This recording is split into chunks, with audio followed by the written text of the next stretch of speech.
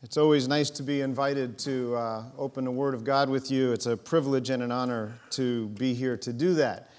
And it's nice to hear how things are working out with the new building. And, one thing that you didn't mention, they built all these new roads just in time. It's a good bonus, isn't it? So are you pumped up to be here this morning? I was thinking about exuberance today, and when my daughter Kanani was about 3 or 4 years old, when I think of exuberance, I picture her. Back in those days, I used to travel a lot, almost 200 nights a year, and I would come home. So every couple of days, I'd end up coming home, and she would come to the door when she heard me coming in, and she'd be like a little Beatles groupie, just dancing and shaking her head and everything. It made me feel so happy. I'd drop my bags and pick her up and hug her. She was exuberant, happy to see me, and she's not quite so exuberant today. Well, she's 15 now, but her youth group went on what they call overnight. It's like the Super Bowl thing they do here. So the idea is you stay up all night. So still don't fall asleep today.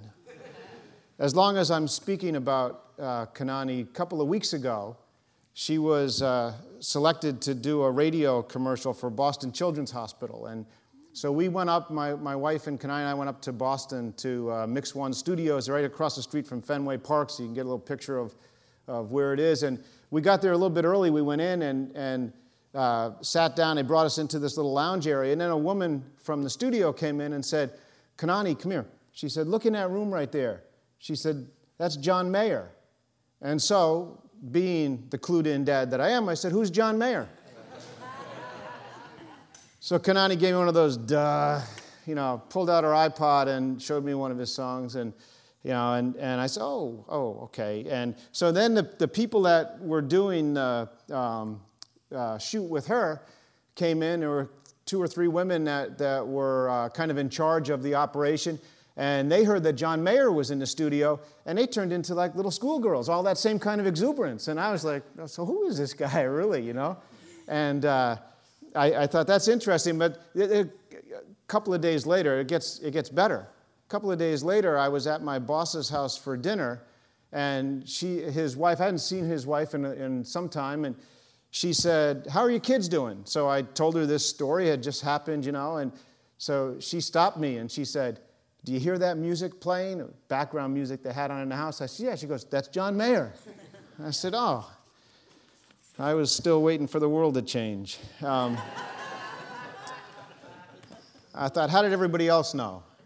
Because I hadn't asked Jennifer Aniston is the problem. But let me... So this leads me to this question. If I told you that John Mayer would be here next week, would you come? Or would you tell some friends? I mean, would it be like, Grammy winner is going to be here at church?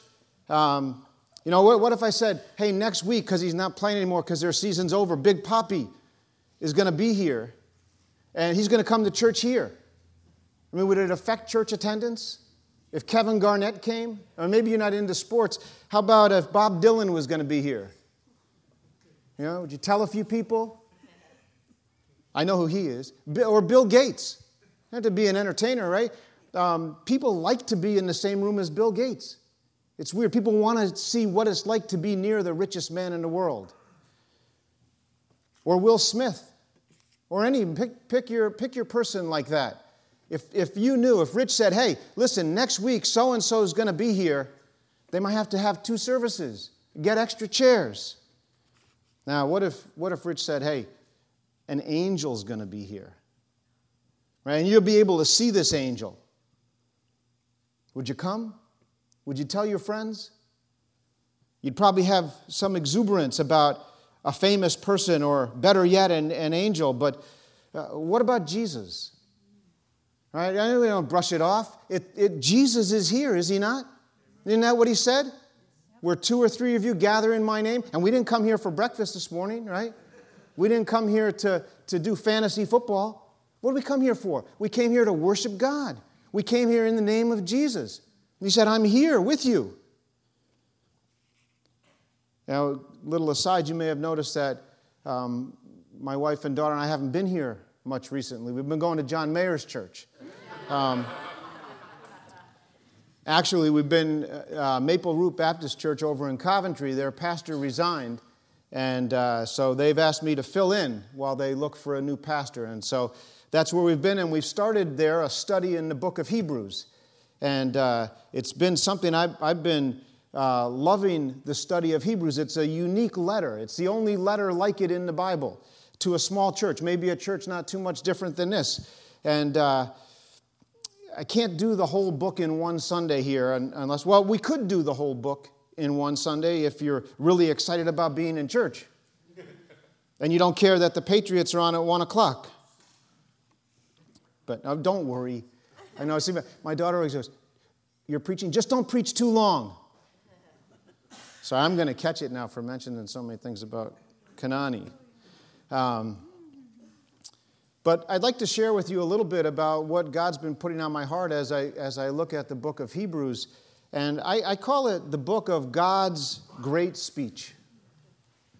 And I may be the first one to call it that, but during this political season, reading Hebrews makes me think of great speeches.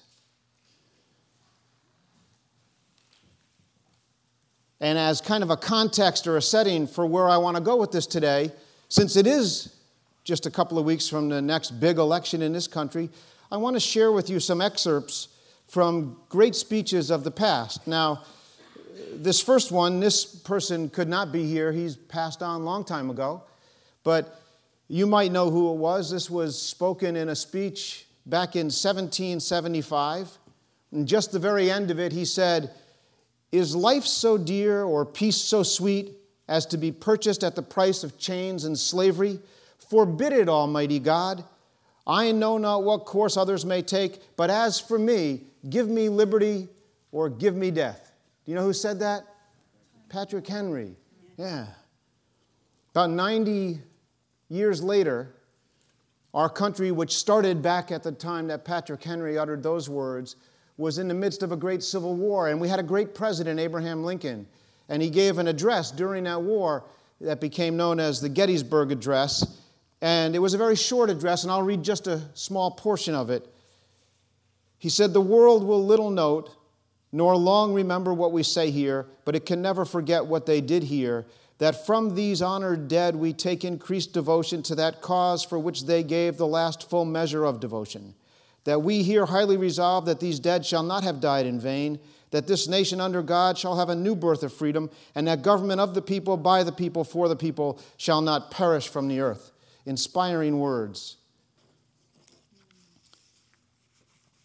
99 years later, Civil War far behind us, we were in a race for space. And President John F. Kennedy at Rice University gave a speech that he called the space effort, but became known more popularly as "We Choose to Go to the Moon," because in part, he said, we choose to go to the moon. We choose to go to the moon not because it is easy, but because it is hard. Because that goal will serve to organize and measure the best of our energies and skills, because that challenge is one that we are willing to accept, one we are unwilling to postpone, and one which we intend to win. If I were to say, my fellow citizens, that we shall send to the moon 240,000 miles away from the control station in Houston, a giant rocket more than 300 feet tall, the length of this football field, made of new metal alloys, some of which have not yet been invented, capable of standing heat and stresses several times more than have ever been experienced, fitted together with a precision better than the finest watch, carrying all of the equipment needed for propulsion, guidance, control, communications, food, and survival on an untried mission to an unknown celestial body, and then return it safely to Earth, re-entering the atmosphere at speeds of over 25,000 miles per hour, causing heat about half that of the temperature of the sun, and do all this, and do it right, and do it the first time, and do it before this decade is out. We must be bold. Inspiring words. And you know what? Less than 7 years later, Neil Armstrong stepped out of Apollo 11 onto the moon and uttered another great line that we all remember. One small step for a man, one giant leap for mankind. Sometimes great speeches are inspirational, we can do it kinds of talk that lead to commitment and action. Sometimes, other times, it's tough talk. You'll remember many of us were alive when these words were uttered. Another great American president, Ronald Reagan, standing at the Berlin Wall, in part he said, General Secretary Gorbachev, if you seek peace, if you seek prosperity for the Soviet Union and Eastern Europe, if you seek liberalization, come here to this gate. Mr. Gorbachev, open this gate. Mr. Gorbachev, tear down this wall. This wall will fall, for it cannot withstand faith, it cannot withstand truth. The wall cannot withstand freedom. And then we all remember, earlier this decade, the events of 9/11, and just 9 days later, President Bush gave a speech, and there are a couple of famous lines in there. I'm just going to read a short part of it. He said, "Tonight we are a country awakened to danger and called to defend freedom. Our grief has turned to anger and anger to resolution. Whether we bring our enemies to justice or bring justice to our enemies, justice will be done. Every nation and every region now has a decision to make. Either you are with us or you are with the terrorists." I want to share one more with you. And of all the great Americans whose speeches I've shared excerpts from, maybe my favorite of all is this one. In 1963, and you'll know who it is as soon as I start to read it.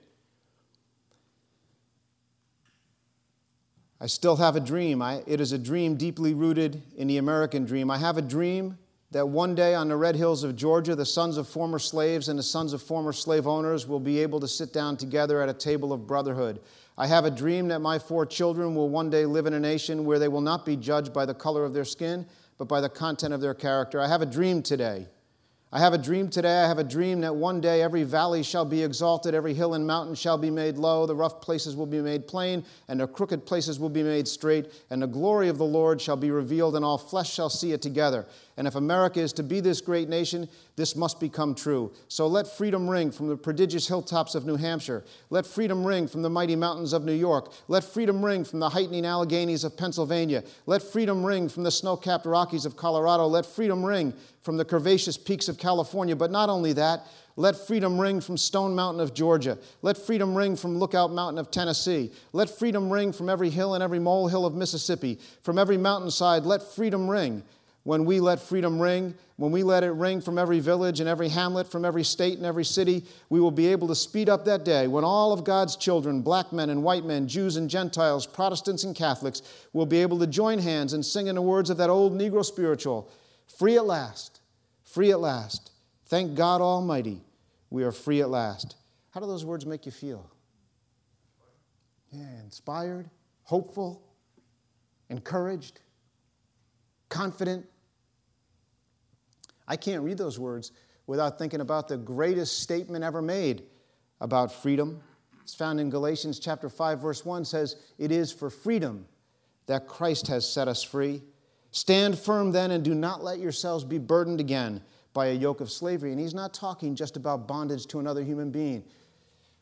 He's talking about ultimate freedom, freedom from sin and freedom from death. God gave a speech too. You can turn to Hebrews chapter 1. God's speech is far greater than all these excerpts I've read this morning. And it's emphasized and articulated eloquently in these verses in Hebrews. Hebrews chapter 1, first 3 verses say, "In the past, God spoke to our forefathers through the prophets at many times and in various ways, but in these last days he has spoken to us by his Son, whom he appointed heir of all things, and through whom he made the universe. The Son is the radiance of God's glory and the exact representation of his being, sustaining all things by his powerful word. After he had provided purification for sins, he sat down at the right hand of the Majesty in heaven." Just 86 words, but more powerful than anything else I've read this morning. Now, my wife correctly pointed out to me, we were talking about this, and she said, "That's not really a speech." No, you're right. It's the beginning of a letter to a church. And you could take it as a speech if someone was giving it verbally, but the speech is Jesus.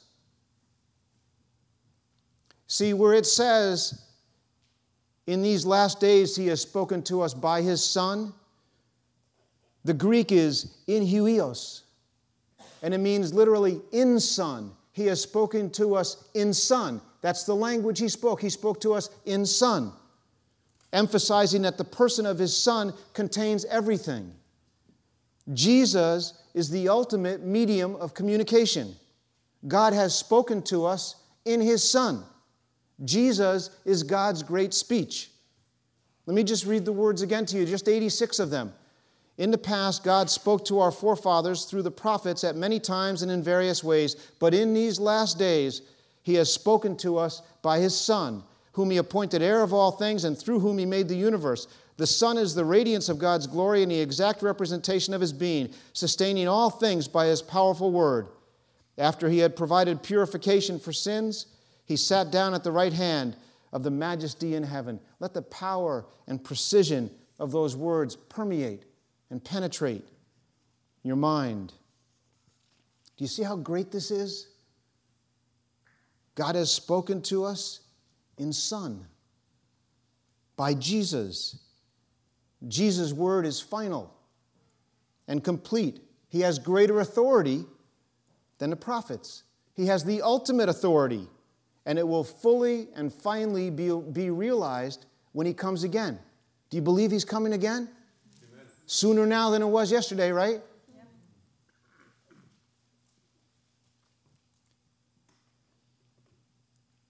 There's a number of things that are found in these 3 verses. Let me share with you just a few. It says here that Jesus is the radiance of God's glory. Radiance, not a reflection, not a byproduct, but light streaming forth from the source. That's what radiance means. If you've seen Jesus, you've seen God. If you've experienced Jesus, you've experienced God. And it says that He's the exact representation of God's being. It says no one has ever seen God, but you have if you've seen Jesus. The exact representation of all that God is. If you have the King James Version, it says the express image. But whatever your translation, the original language leaves no doubt as to the message. Jesus is God. And it says here that He provided purification for sins. Hallelujah. That's it. That's the message. He provided purification for sins. Hope where there is no hope. You may not remember, but some time ago I had the opportunity to speak here, and I mentioned the first verse of the book of Genesis, a verse of great hope. In the beginning, God created the heavens and the earth. And you go down through that chapter and it says, and it was good, and He created man, and He said it was very good. And then you get to the last verse of that book, and it says, and they embalmed him and put him in a coffin in Egypt, about Joseph. So we're going from hope to death and no hope. But in the middle there's all kinds of hope, and it's all about pointing to God's plan for redemption for human beings, Jesus. Do you have an answer for God? What will you say when you stand before Him? Because we will, all of us, one day, stand before God. And you only have 2 choices. I did it my way, and, kind of maybe humble yourself a little bit and say, but I'm no worse than the next guy, and so, I did a lot of good stuff, so maybe you'll let me in. That's not how I'm going. I'm going to say, I'm guilty. God Almighty. We won't even be able to stand. Guilty. Guilty. I fell so far short of your ways. You're righteous. I'm sinful. I have no basis in my own for having any merit with you whatsoever. I deserve death. I deserve the punishment, whatever punishment you give. But I claim the redemption that you offered. I accept your provision. See, God has an answer for you and for me. He overcame the power of sin and death for you. It says it right in Hebrews chapter 2, verse 9. It says it was God's will that Jesus should taste death for everyone. And if you go to verse 14 of that same chapter, it says, He shared in our humanity so that by His death He might destroy him who holds the power of death, that is, the devil. And so go back to Hebrews chapter 1, and these first 3 verses says so much packed in there. It says Jesus is the heir of all things. Because He did that, because He fulfilled God's requirement, and made us acceptable to God if we place our faith in Him. He's the heir of all things. He inherits everything. But it says more than that in there, doesn't it? It says He created all things. He created everything, and He's the heir of everything. And it says something else, the ongoing work that happens now. He sustains all things. He keeps it all going. He's active. How does He do it? It says it right there. How does He sustain all things? By His Word. Incredible, isn't it? He created it out of nothing, and He holds it together and sustains it by speaking. He's the uncreated creator. Awesome. Think of it. He speaks, and it is. Jim mentioned it in his prayer this morning. It's better than that. Not only is He awesome and powerful and magnificent and so mighty, we'd think He's unapproachable, but no. He wants to have a personal relationship with you and with me. He wants to be intimate with us. There's a verse familiar to most of us, Revelation 3:20. Jesus speaking to the church. And He says, "Behold, I stand at the door and knock." He comes to us and invites us to have fellowship and relationship. Jesus said, the uncreated creator says, "I stand at the door and knock. If anyone opens the door, I'll come in and fellowship with him and him with me." It's incredible. But don't miss this.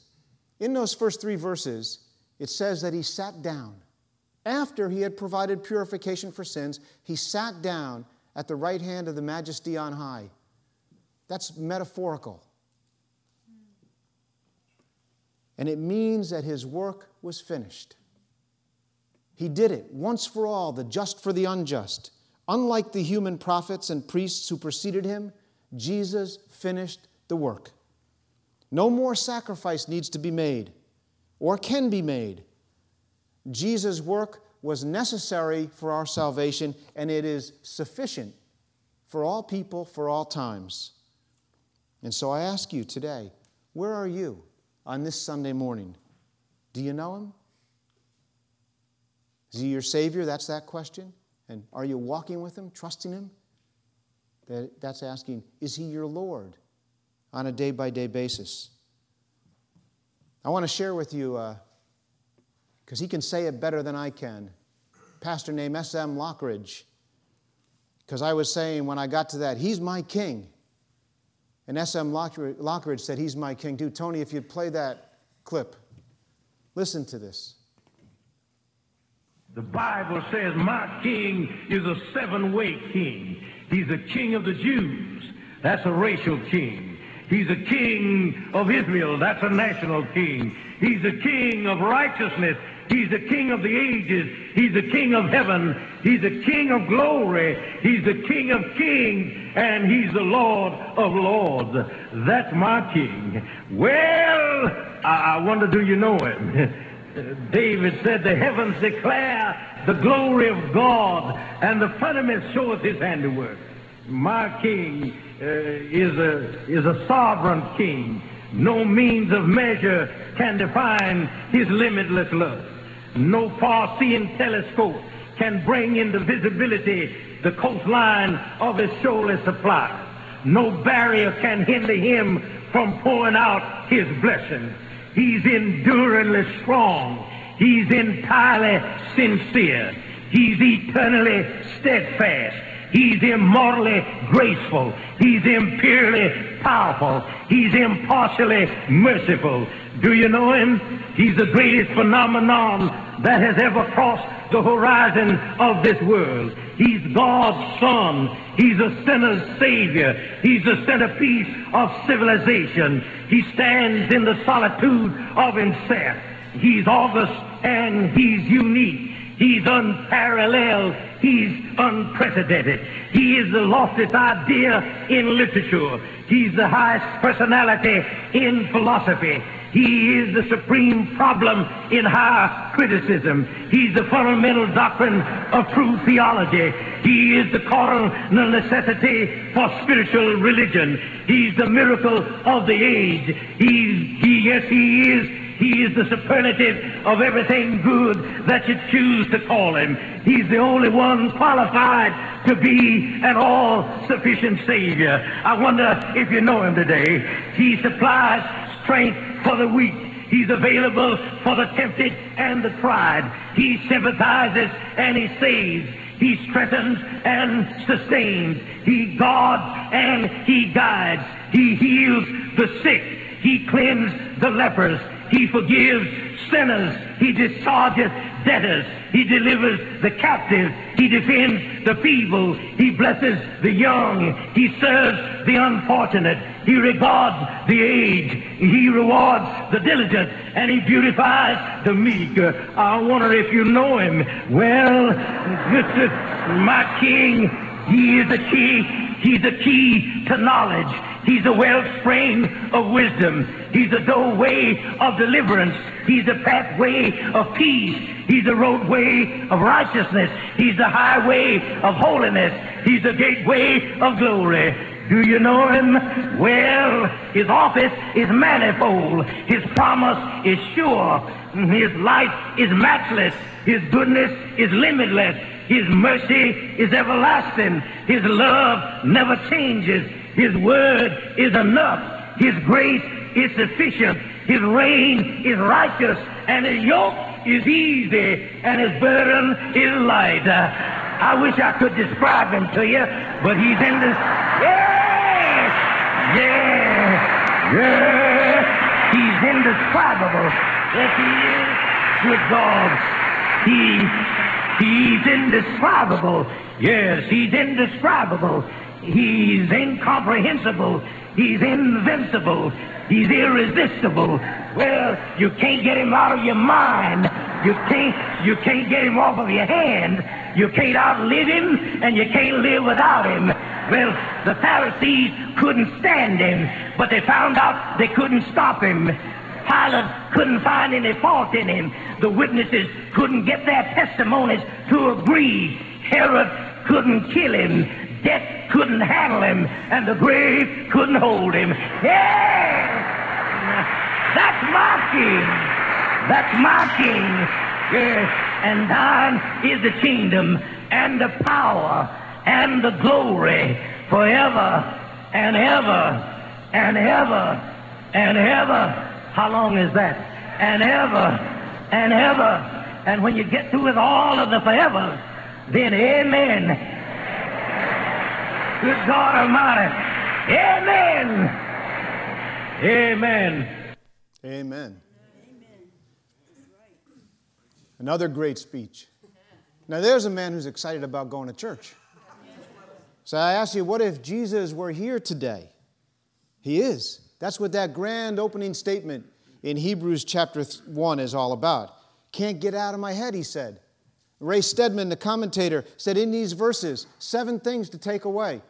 He portrays Jesus as these verses portray Jesus as supreme prophet, unique owner of all things, the uncreated creator, the exact image of God's being, the sustainer of the universe, the sacrificing priest who cleanses sin, and the victorious conqueror who occupies the place of honor above all his creation. His creation. He made it, he sustains it, he oversees it, he redeems it. Jesus is God. He's here today. Think of it. The greatest person who ever walked on this planet. The only one self-existent and eternal. Think of that. Can you get your arms around it? Self-existent and eternal. Not created. The uncreated creator. Jesus is God's ultimate revelation, and he's God's ultimate and only solution. I wish I could explain him to you. Jesus stands alone. He's unique. If I had to put it in one sentence, here's what I'd say. Jesus uniquely brings God to men. He's God's great speech. Jesus brings God to men, and only Jesus brings men to God. Jesus brings God to men, and Jesus alone brings men to God. No other way. He's far above all others, and he's here today. With what kind of expectations did you come to church? Did you come expecting to meet Jesus? You see, just a little background on this book of Hebrews. As I said, it was to a church, but it wasn't a church exactly like this. It was a church likely undergoing persecution. Probably a small church of Jewish believers in Italy before the destruction of Jerusalem. And they were being pressured to compromise, to revert to Judaism, to just say, all right, Jesus is not the only way. Maybe he's just a great angel. And there's some verses here in chapter 1 that talk about that. About Jesus being superior to the angels, superior to the prophets, superior to Moses.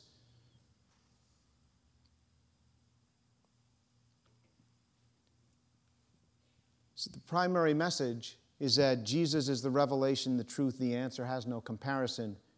He's God. He's supreme. He's preeminent. Do you believe that today? I do. Raise your hand if you believe that. Jesus is preeminent, supreme. He's the only way. I believe that. And if you do, then here's the message for us from this book of Hebrews. Don't drift away.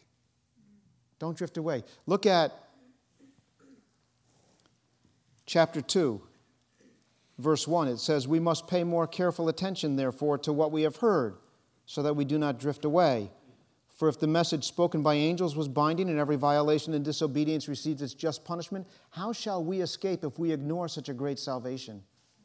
This salvation, which was first announced by the Lord, was confirmed to us by those who heard him.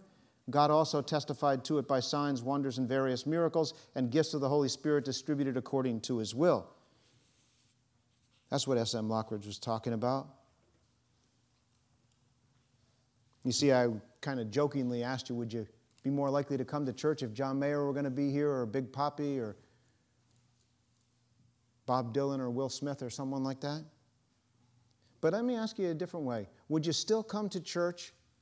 Would you as readily come to church here if it meant likely persecution?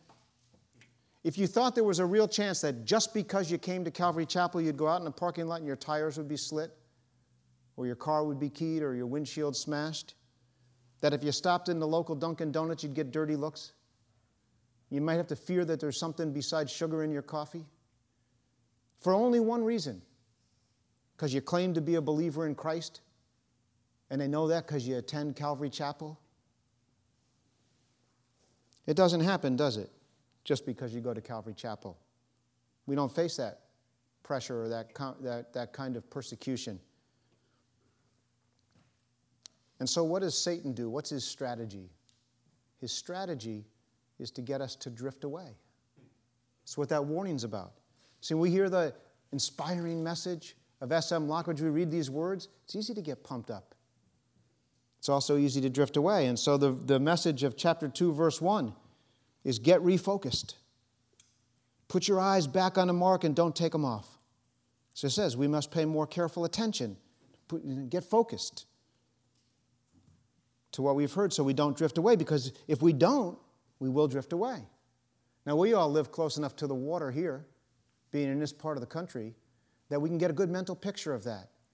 I went out fishing earlier this year with some of the baseball players that I work with, and we were out in a boat, and we were out about 5 or 6 miles, and the captain would say, everybody put your lines in, and we'd be fishing, and then about 5 or 10 minutes later, he'd start the boat and go a little further.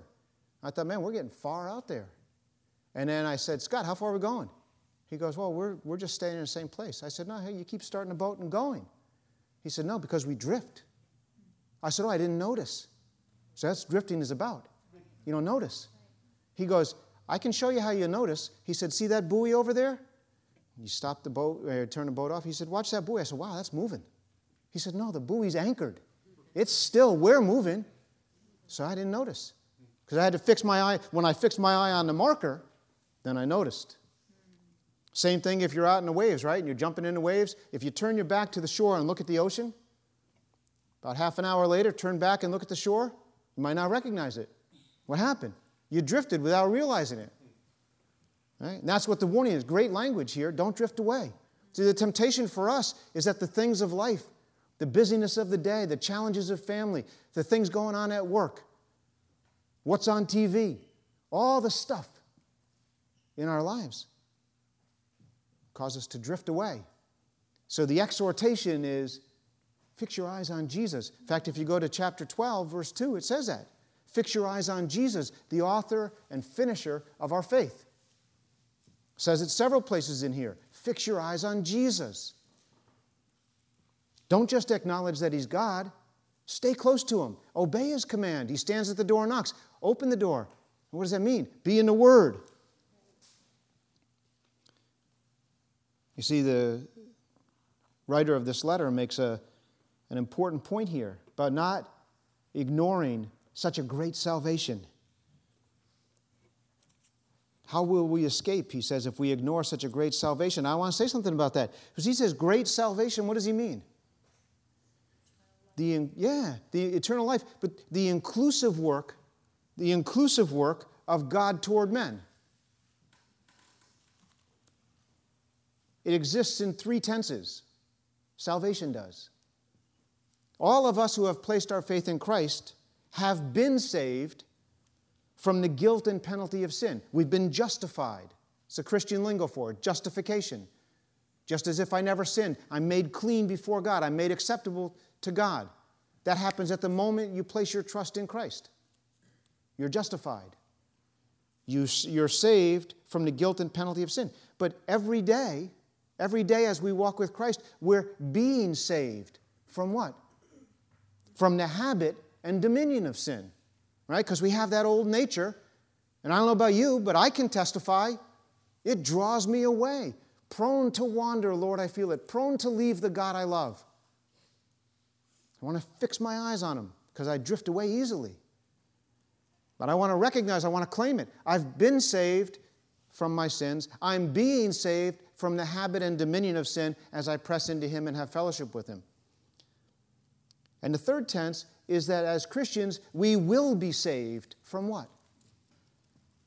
At Jesus' return, we will be saved from all of the bodily infirmities that we suffer today.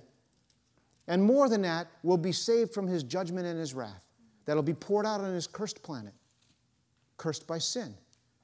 And we'll go to live with Him forever, it says, in a place where there's no more sorrow, no more pain, no more death, no more sin. Amen? See, it's safe to say you'd be excited if you knew there was going to be an angel here today, right? Or one of these famous people. An angel would be better than a famous person. But you'd probably come just for a famous person. I probably would too. But in a very real way, Jesus, the superior one, Jesus, the Son, Jesus, the great speech of God, the creator of everything, is here. And better than that, He's here because He wants to meet with us. And He'll never let us down. You see, sometimes, you want to meet a famous person, and then you meet that famous person, and then you kind of wish you hadn't, because it wasn't all there you thought it'd be cracked up to be. They're just another person, just another sinner like you and me. But Jesus, it says in here in Hebrews, chapter 4, right at the end, it says, He was tempted in every way just like we are, yet was without sin. And then it says, because of that, let us come boldly before the throne of grace. And He will help us in our time of need. We can always go to Him confidently. Jesus will never fail you. In Hebrews chapter 6, verses 19 and 20, it says, we have this hope as an anchor for the soul. See, so don't drift away. Where's the anchor? Jesus is the anchor, right? But it says, we have this hope as an anchor for the soul, firm and secure. It enters the inner sanctuary behind the curtain, where Jesus, who went before us, has entered on our behalf. That's astounding. See, nobody could go to the Holy of Holies. God was unapproachable because of our sin. But the hope that we have as an anchor for the soul is in that sanctuary behind the curtain, but the curtain was torn in two from top to bottom because Jesus went in there as the great priest who finished the work, and He went in there on our behalf. He went in there to do it for us. Jesus identifies with us, and He is God's merciful plan for providing for us. He's God's great speech. So, I won't be here to go through Hebrews anymore with you, but I encourage you, read this great letter. 13 chapters. You can read it in one sitting. Read this great letter to the church, not just to the church that it was originally written to, a little church probably in Italy, but it's written to the church universal for all time. And as you do, my encouragement to you today is to live confidently in the power of God's holy word. See, part of our not drifting away is being in this book, personally and individually. Committed to it, committed to doing what it says. See, Jesus said, "He who loves me is the one who obeys my commands." And we know what they are. The full revelation is in here. Live confidently in the power of his holy word, and more than that, live confidently in his desire for daily fellowship with you. Take him up on that offer. Meet with him and trust him, no matter what the circumstances in your life are. We're all buffeted by the circumstances. That's what causes us to drift away. Trust him no matter what. I'm preaching to me. I need to hear this because I don't want to drift away anymore. And in fact, if we do that, if we live confidently in him and on the promise that he gives us, see, we can be bold. It says, come confidently to the throne of grace because God wants to help you. So as we do that, as we press into him and we trust him no matter what, we won't drift away, we'll grow. Amen? Father in heaven, we just thank you this morning for your great love for us. We thank you that not only did you die in our place and save us, but you made sure that this book was written and maintained over the centuries so that we would have it today. I pray that you would help us to press in to relationship with you and to follow the guide that you've given us. Thank you, Jesus, that you are the living, true, eternal God, the only wise God, and that you've made provision for us and continue to do so. I pray that each one here today would walk confidently in faith. Lord, and anyone here who doesn't know you, I pray that today would be the day of salvation. And if you're here today and you don't know Jesus, it's as simple as this. It's just saying to him, to God, I know that I don't measure up to your holy, righteous requirement. And I confess today to you my sin. And I ask that you would save me from my sin. Thank you for the provision you've made for me in Jesus Christ. And if that's your prayer, then you're saved. You're justified. And God will continue his sustaining work of salvation in your life. And so, Father, we just commit this day to you. We commit our lives to you. We commit our work to you. We commit our families to you. We commit every circumstance to you, and especially those things over which we have no control. We just give them to you, Lord. We ask for your blessing, for your guidance, and for your power in our lives. May your will be done here on earth as it is in heaven. In Jesus' name, amen.